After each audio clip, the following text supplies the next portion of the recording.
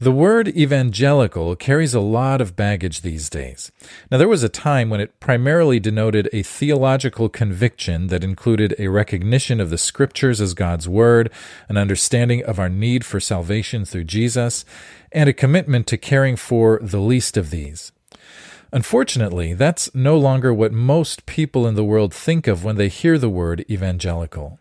Today, evangelical has become, for a lot of people, synonymous with American right-wing conservative politics. Now, in his book, delightfully titled When Evangelicals Sneeze, I love that title, Michael Cooper explores the historic meaning of evangelicalism and how its meaning has changed in recent years. And in this interview, we dive into those same topics. Now, real quick, I'd like to invite you once again to join the Spiritual Life and Leadership Facebook group. It's a space for people like you and me to raise questions, share ideas, offer prayers, and find encouragement in our own journeys of spiritual life and spiritual leadership. I've created a simple link to help you find the group. Just type www.marcuswatson.com/SLL group in your browser, and that will take you to the Spiritual Life and Leadership Facebook group. Again, that's Marcus with a K, marcuswatson.com/SLL group, as in Spiritual Life and Leadership group. Well, I hope you'll join us, and I hope that you will enjoy this eye-opening conversation with Michael Cooper. I'm Marcus Watson, and this is episode 79 of Spiritual Life and Leadership.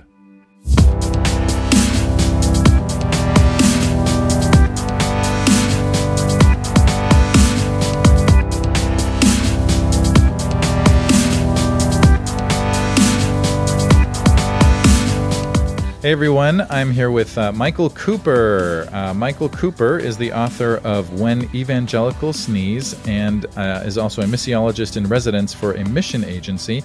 Hi Michael, how are you doing? Hey, I'm doing all right, Marcus. Thanks for having me on. Yeah, I'm really glad to have you again. Speaking of which, I actually had you on, you were my guest on episode 69, exactly 10 episodes ago, and we talked about your book, Ephesiology, which is a book about the Ephesian movement in the first century as sort of a model for mission today. And so I just mentioned that to say it was a great episode, and I invite listeners to check that out, and you'll learn a lot about Michael from that interview as well. Yeah, but I'm glad to have you back to talk about your new book. Let me start. So we did, I usually start with like 3 get to know you questions. Since I've had you before, I'm just going to ask you one. And here's my question, Michael. What job would you be terrible at? Well, that was not a difficult one for me to answer, actually. My academic background was that I studied architecture for my undergrad degree and worked a little bit in construction. And the one job that I just really stunk at was the taping and floating drywall.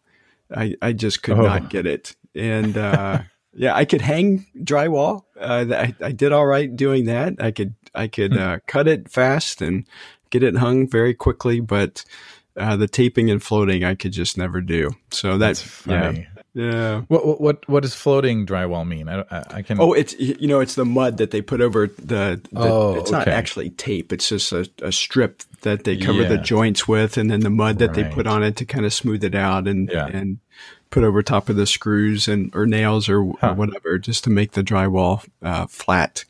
Interesting. So it can receive the paint better. Yeah. So that's harder to do than it sounds, I guess. Yeah. To do it well. I tried doing it in our we used to live in Illinois, and I finished our basement and tried to do it, and boy, it looked horrible. That's funny. Well, good. Well, I'm glad you're not doing that for a living anymore. That's right. I wouldn't get very far. Good. So what you are doing is mission work and writing, and you wrote a new book titled When Evangelicals Sneeze, which is a fantastic title. I want to hear more about that soon. And then subtitle, Curing the American Church from the Plague of Identity Loss. Now, near the end of that book, you tell the story of of when you resigned from evangelicalism. First of all, can you tell us that story and why you did that? It was just one of those moments that I felt like it was needed to make a statement. Mm-hmm. And this isn't anything new. I can remember, when I taught at Trinity International University, a couple of colleagues and I would always have conversations about, who do we write our resignation letter to if we did want to resign from evangelicalism? Because even back then, in the early 2000s, there were things going on within evangelicalism that we thought just really didn't represent the church at all. And in fact, we thought that they hurt the witness of those of us who felt like we were, people who wanted to proclaim the gospel and so on. Mm-hmm. And so in this instance, this was in November of last year.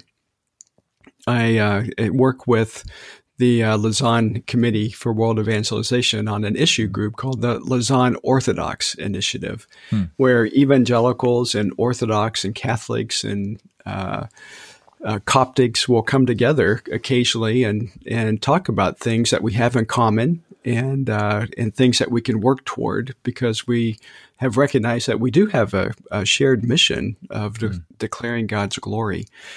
And last November, I was in Egypt for one of these consultations, and as we were sitting around a conference table, a young Palestinian evangelical that said what nobody else would say in the room, because we all knew that it was an issue, but we wouldn't speak about it. And that was the issue of the effect that Donald Trump is having on the evangelical name around the world. And the story that she related was just simply that because she identified as evangelical, that the people in her community persecuted her because they associated evangelical with Donald Trump. And, it was heartbreaking to hear that. It wasn't a surprise. I mean, we know that evangelicals, or a certain part of evangelicalism has been tied to the presidency of Donald Trump. And we've known that this has caused, a real issue in proclaiming the gospel to people, because they will automatically associate us with Trump and his immorality and, the vulgar things that he says and his lifestyle and so on. And so it just came to the point where I thought, boy, if I'm going to be stigmatized because of a politician rather than because of Jesus Christ, then I want to resign from evangelicalism. Yeah.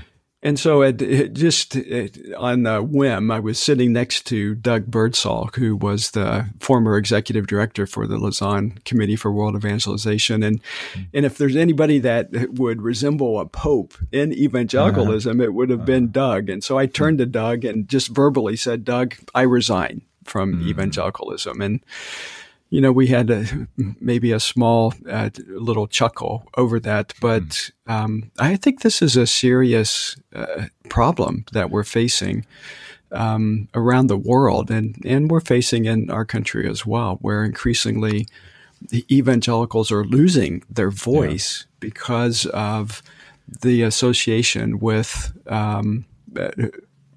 conservative politicians, particularly with Donald Trump.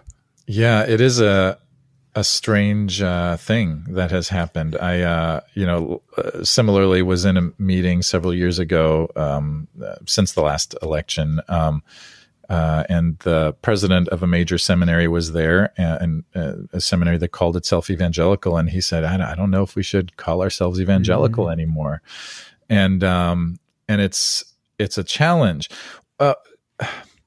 So maybe talk about what it means to be evangelical. One of the things you talk about in the book is you have 3 marks of evangelicalism, and I won't mention them. I'll let you mention them. You probably know the ones that I'm talking about, and maybe why do those matter? Have we lost them? Say something about that. Yeah, I think we have lost them, and that's one of the reasons why I've written this book, because I think it's important for us to, and we're at a point in the history of evangelicalism where we need to have a very clear understanding of who we are. And I'm afraid that we've lost that identity because over the years, really over the past probably 20, 25, 30 years, there has been this movement of evangelicals that are increasingly political. And I think we can date that back to the 1970s and the Moral Majority, led by Jerry Falwell. Where, it was the legislation of morality that was high on the agenda of evangelicals. And I understand that. I get that. And there are moral issues that we need to wrestle with in our country. Yeah. I'm not so certain that they should be wrestled with in a political manner, but yeah. So just traditionally, evangelicalism has been defined by different people. David Beddington, for example, in the late 80s, defined it in terms of its biblicism, its focus on Scripture. It's what he called crucicentrism, the atoning work of Christ on the cross, conversionism, and that, being the proclamation of the gospel, and activism, focusing on the missionary activity of being in the community and engaging people. And that, that's a fair definition. And then in the book, I talk more about Alistair McGrath, who in 95 wrote a book talking about, this whole thing that we're continuing to talk about in terms of our identity. And the book was the future. Gosh, I can't remember the title now, but this would be a book I recommend to your listeners. But he outlined 6 points that kind of unite evangelicals, and they're similar to Bebbington's. The supreme authority of Scripture is one point, the majesty of Christ, the lordship of the Holy Spirit, the need for personal conversion, the priority of evangelism, and the importance of the Christian community. And those, I think, largely evangelicals will agree on. They might have nuances to these different points. For example, in Europe, many European evangelicals would not have such a high view of Scripture because they're not coming out of the modernist debates in the United States, which really prompted evangelicals to make a very specific statement about the inerrancy of Scripture. But in the book, what I'm trying to get to is really a reshaping and even a restoring of the evangelical church around what seemed to me to be clear in Scripture in regards to 3 specific areas of focus in ministry. And I take these from the book of Revelation. Jesus writes these beautiful letters to the churches in Asia Minor. And building on the work that I did in my previous book, Physiology, I unpack at a little bit more greater detail the letter that Jesus wrote to the church in Ephesus. And I think, it's interesting as I've been thinking about that letter and thinking about Jesus's ministry and Paul's ministry, it just dawned on me that, wow, these guys were talking about the same things throughout their entire ministries. And so how I saw this in Jesus's ministry was, for example, when he talks about the great commandment, the worship of the one true God, and how adamant he is of there only being one true God, and we are to only worship one true God. Yeah. This great commandment, and then that we find in Matthew 22, and then what I've called the great compassion that we find in Matthew 25, where we have this beautiful passage that Jesus describes the king and how his servants are taking care of those who are naked and who are imprisoned and so on. And he ends this story with a beautiful verse, "Inasmuch as you have done this to the least of these, you have done this to me." Mm-hmm. So that there's a compassion that we're to have in regards to people who are marginalized and exploited. Yeah. And then, of course, Matthew 28 is the Great Commission that we are called to make disciples of all peoples, of all nations, wherever they are, without discrimination. And that threefold ministry of the Great Commandment, the Great Compassion, the Great Commission is a thread that we see all throughout Scripture. And I put it in the vernacular for us as I talk about it in the book, that the Great Commandment is the defense of the faith. The Great Compassion is our engagement in issues of social justice. And the Great Commission, of course, is our continued declaration of the glory of God to all the nations. And those three things come out really beautifully in Jesus' letter to the church in Ephesus, where he initially commends the church in Ephesus for standing against the false teachers, the false apostles, he says. And so the church in Ephesus, Revelation is written in the 90s. And so for about 40 years, the church struggled with this onslaught of false apostles who would come in and teach people and lead people astray. And Paul in 2 Timothy ultimately comes to the realization that everyone in Asia had left him. And you get the impression that there are a number of false teachers that are bringing in false doctrine into the church and leading people astray. But Jesus commends the church and says that they stood against those false apostles. And so a beautiful picture of defending the faith and how necessary that is even in our world today. And then he commends them for one other thing, and that was that the church stood against the work of the Nicolaitans. And I go into a little bit more detail in the book about the Nicolaitans. That, again, we don't know a lot about them, and what we do know comes from Irenaeus in a book that he wrote called Against Heresies. And these Nicolaitans are associated with a deacon that was had the name Nicholas that we read about in Acts chapter 6. And as Irenaeus talks about this deacon, he says that this was a deacon who desired to be completely surrendered to Christ to such a degree that he gave up sexual relations with his wife and permitted others to have sexual relations with his wife. Whoa. And so something in Ephesus was going on that was reminiscent of that activity, that really exploitation of women. Yeah. And Jesus commends the church in Ephesus. And we know exactly what was happening in Ephesus in this regard. And I talk about this in Ecclesiology, but also in this latest book, that there were women who had a certain level of intellectual capacity that would join men in symposium, and they would entertain them from their intellect, but also from sexual stimulation. And so this activity was a common activity in not just in Ephesus, but in all of Asia. And so Jesus says to the church in Ephesus, I commend you for standing against these works. And it was really the works of the exploitation of women. And so I look at this as the church being active in engaging in issues of social justice.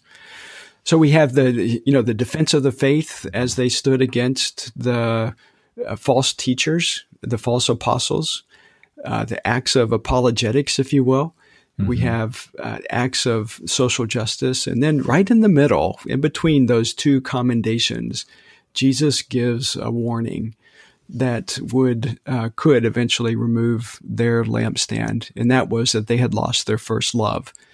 And as I argued in Ecclesiology, that first love is a desire to declare the glory of God, because that's what the book of Revelation is about. And all throughout that book, is the declaration of God's glory. And the church in Ephesus was in jeopardy of losing that first love. And so Jesus calls them back to doing those works.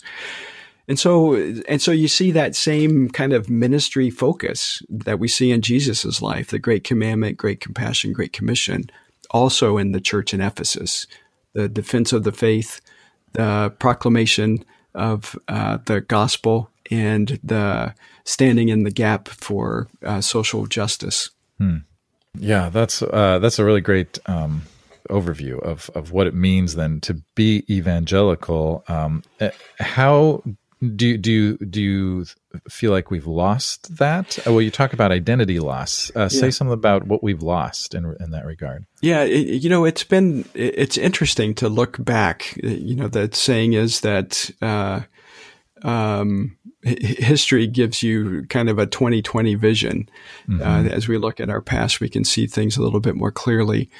But what we see historically in evangelicalism, particularly in the, going back to the 1900s, coming into the 2000s, we see swings of a pendulum in evangelicalism where, in the late 1800s into the 1900s, there's a real concern that Christianity was becoming too focused on the social gospel. And today there are those who would suggest that any focus on social justice will lead to a social gospel. And I think that's an overcorrective in some way. It doesn't necessarily correlate that if you're focusing on social justice that you will proclaim a social gospel. But there is a concern, of course, that could happen because it did happen in the 1900s. And so we lost that. And so the corrective was to become so focused on the issue of personal salvation of individuals.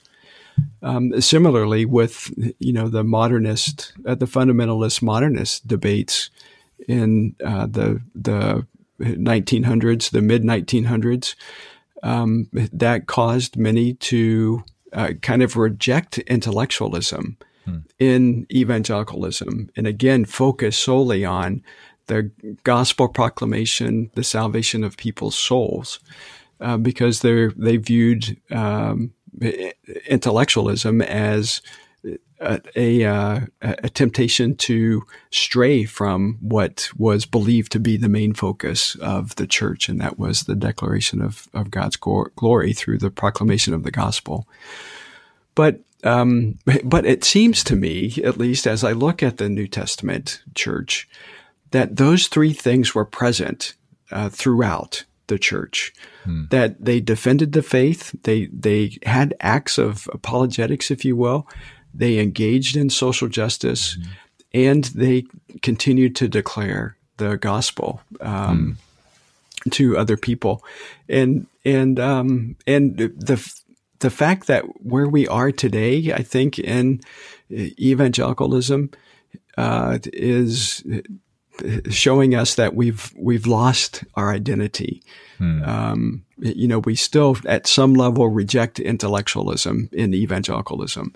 At another level, we reject the need to be a part of engaging in issues of social justice.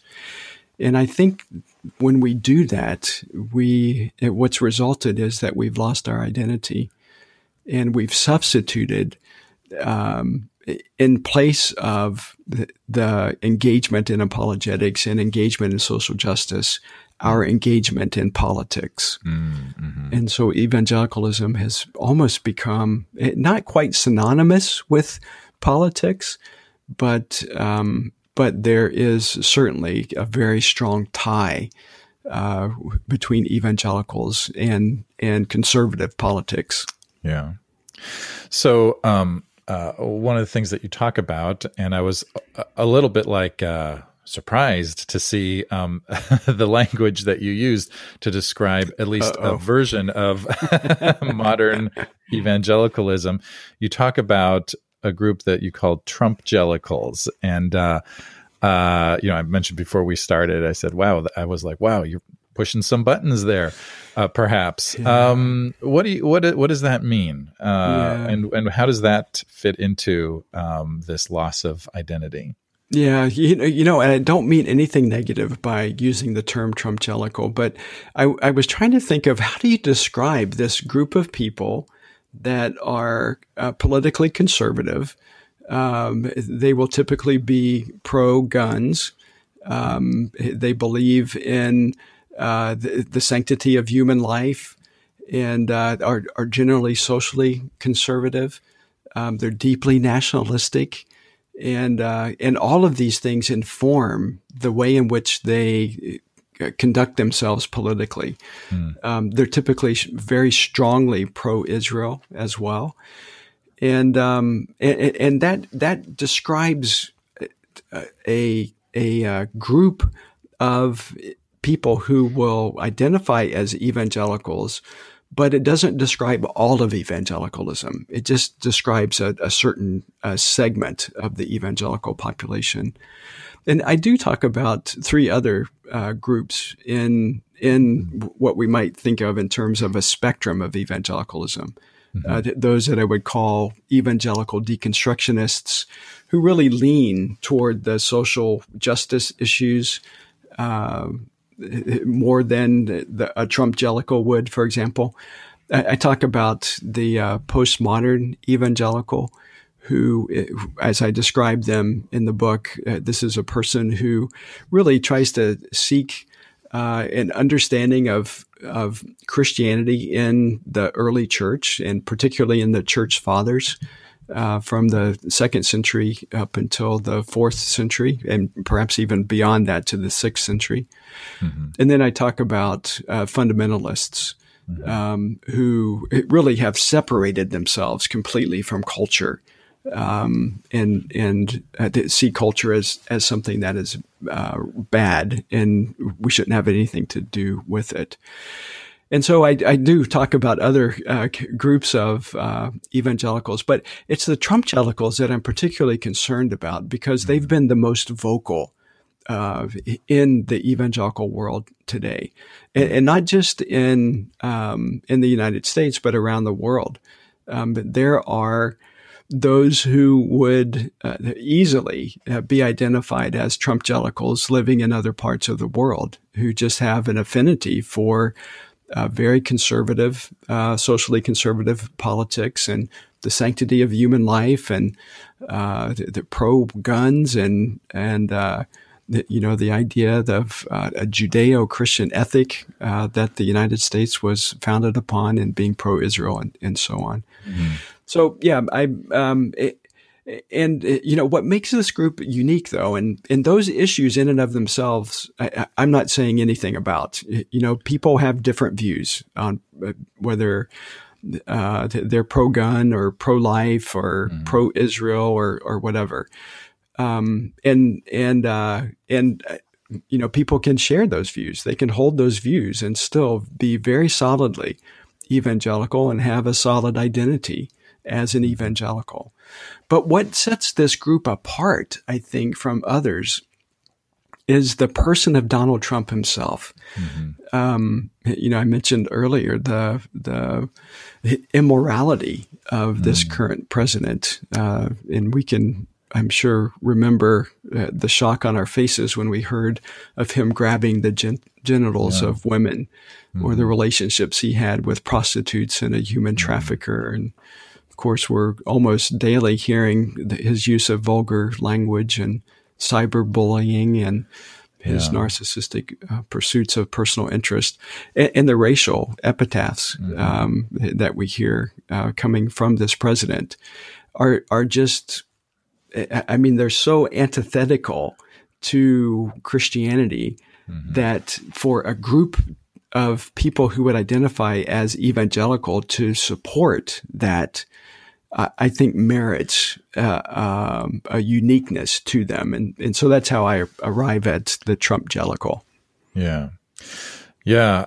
It is a strange phenomenon. I have to agree. I just for some clarity, would you say that there's a difference between a Trumpgelical and an evangelical person who voted for Trump?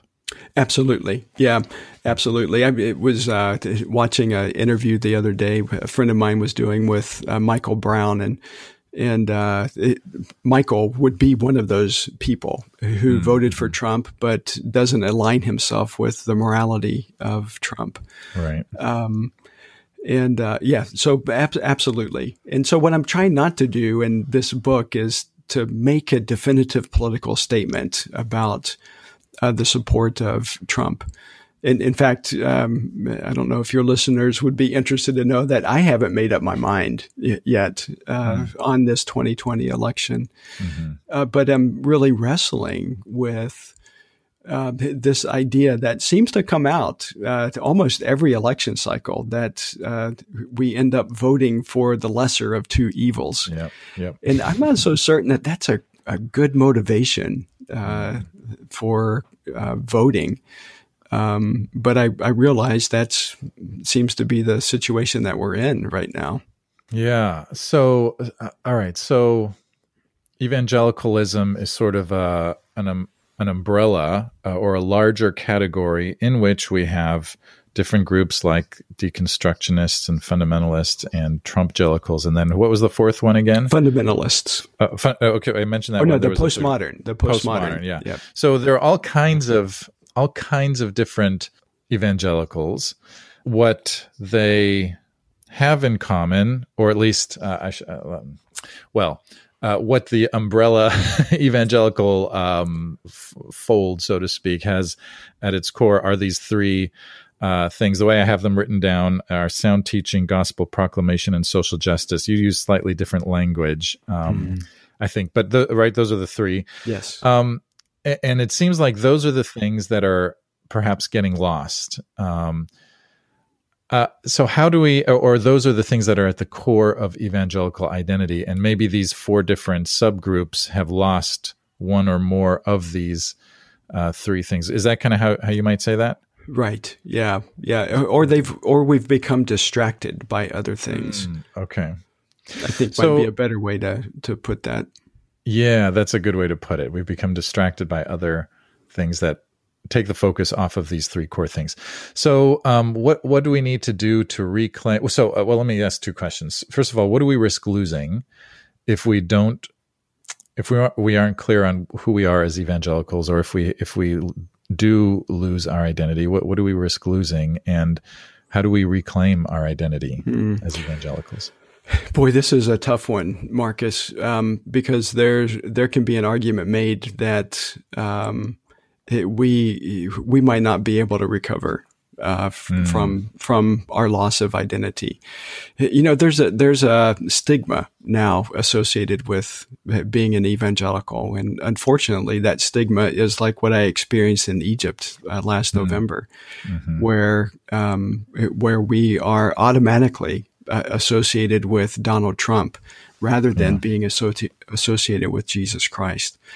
And so I think that the tragedy here is the loss of our witness, the loss of our voice in the lives of people, because we've become so aligned with, either solely in social justice or we're solely aligned in politics, that we're just losing credibility in our world today. And I think this is a global issue, to be honest. It's very difficult these days to be an evangelical, whether you're American or from another country. And here's the sad thing about this for me, because I live in the mission world, is that the majority of evangelicals are outside of the United States. There are an estimated 660 million evangelicals, and 60 million of them are in the United States. 600 million are outside of this country. And yet, and this is where I get the title for the book, When Evangelicals Sneeze. Yeah, I've been meaning to ask you about that. Yeah. Okay, good. When evangelicals sneeze, meaning when we sneeze in the United States, the rest of the world, the rest of the evangelical world catches a cold.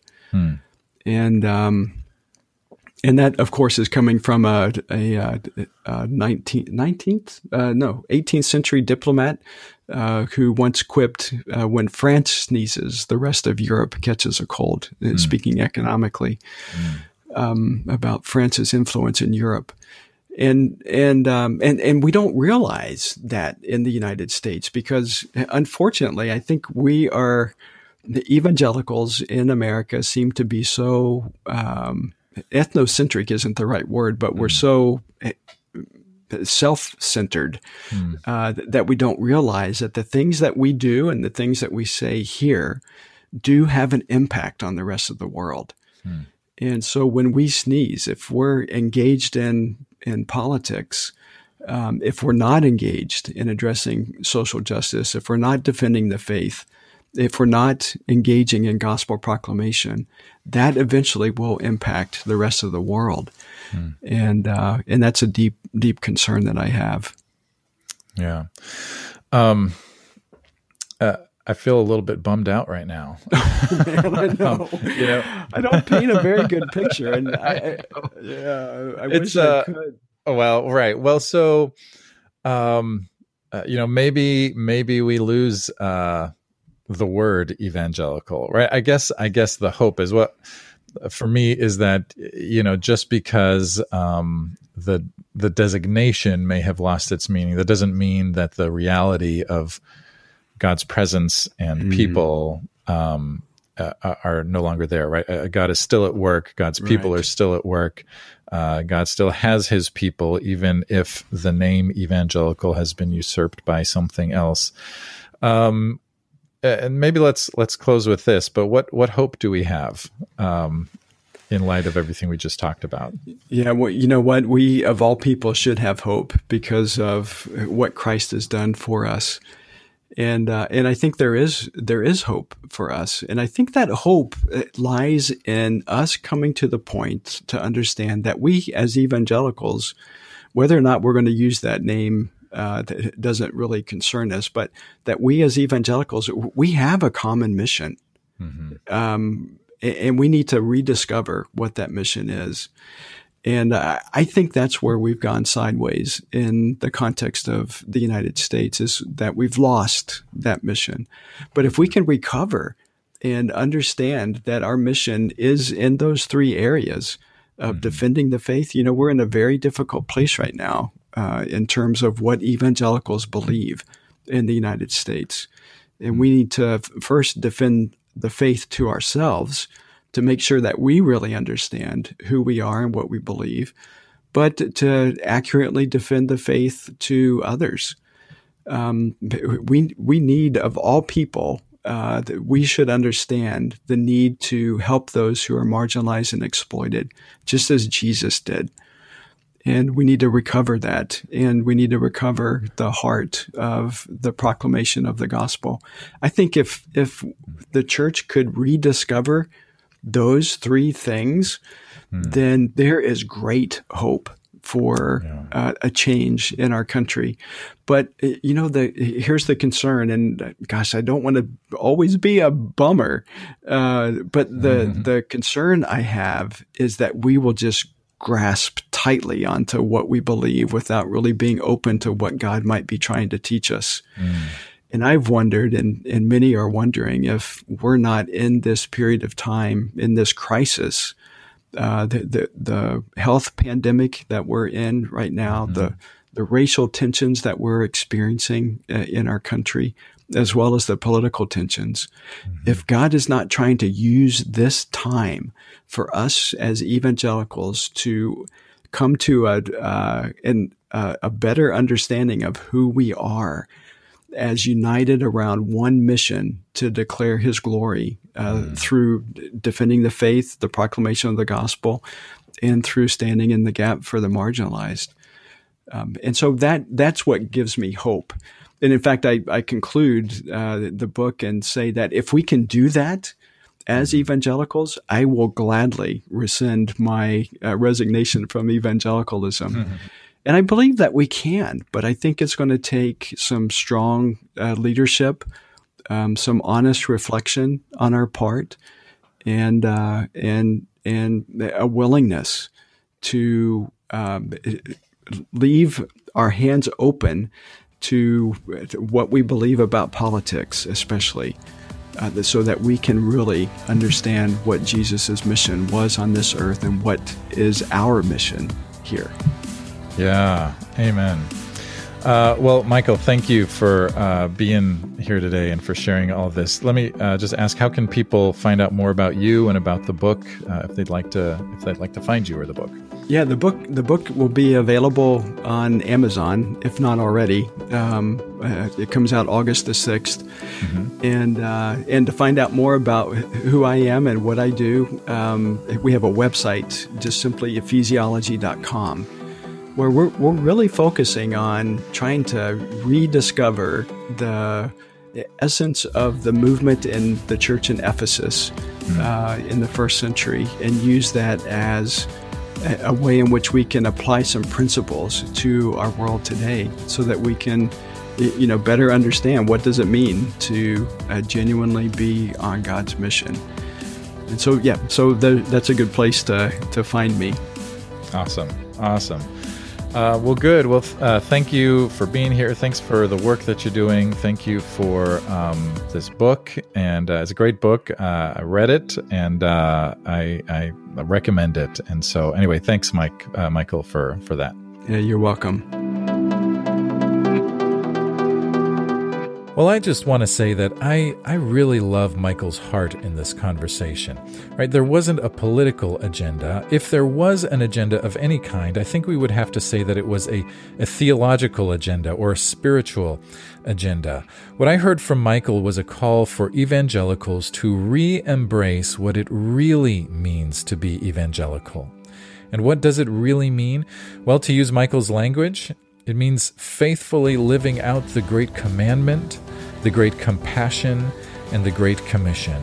Right? That's what's at the core of evangelicalism. And speaking for myself, that's what I want my life and my leadership to be about. Well, for those of you who are Patreon partners, Michael offers some additional books and resources that I think you'll find really valuable. If you're not a Patreon partner, you can become a Patreon partner for as little as $1 a month. And I want to invite you to become a Patreon partner if this podcast has in any way been a blessing to you. Patreon partners help to make this podcast possible. And if you'd like to find out more about Patreon or how to become a partner, just go to www.marcuswatson.com/Patreon.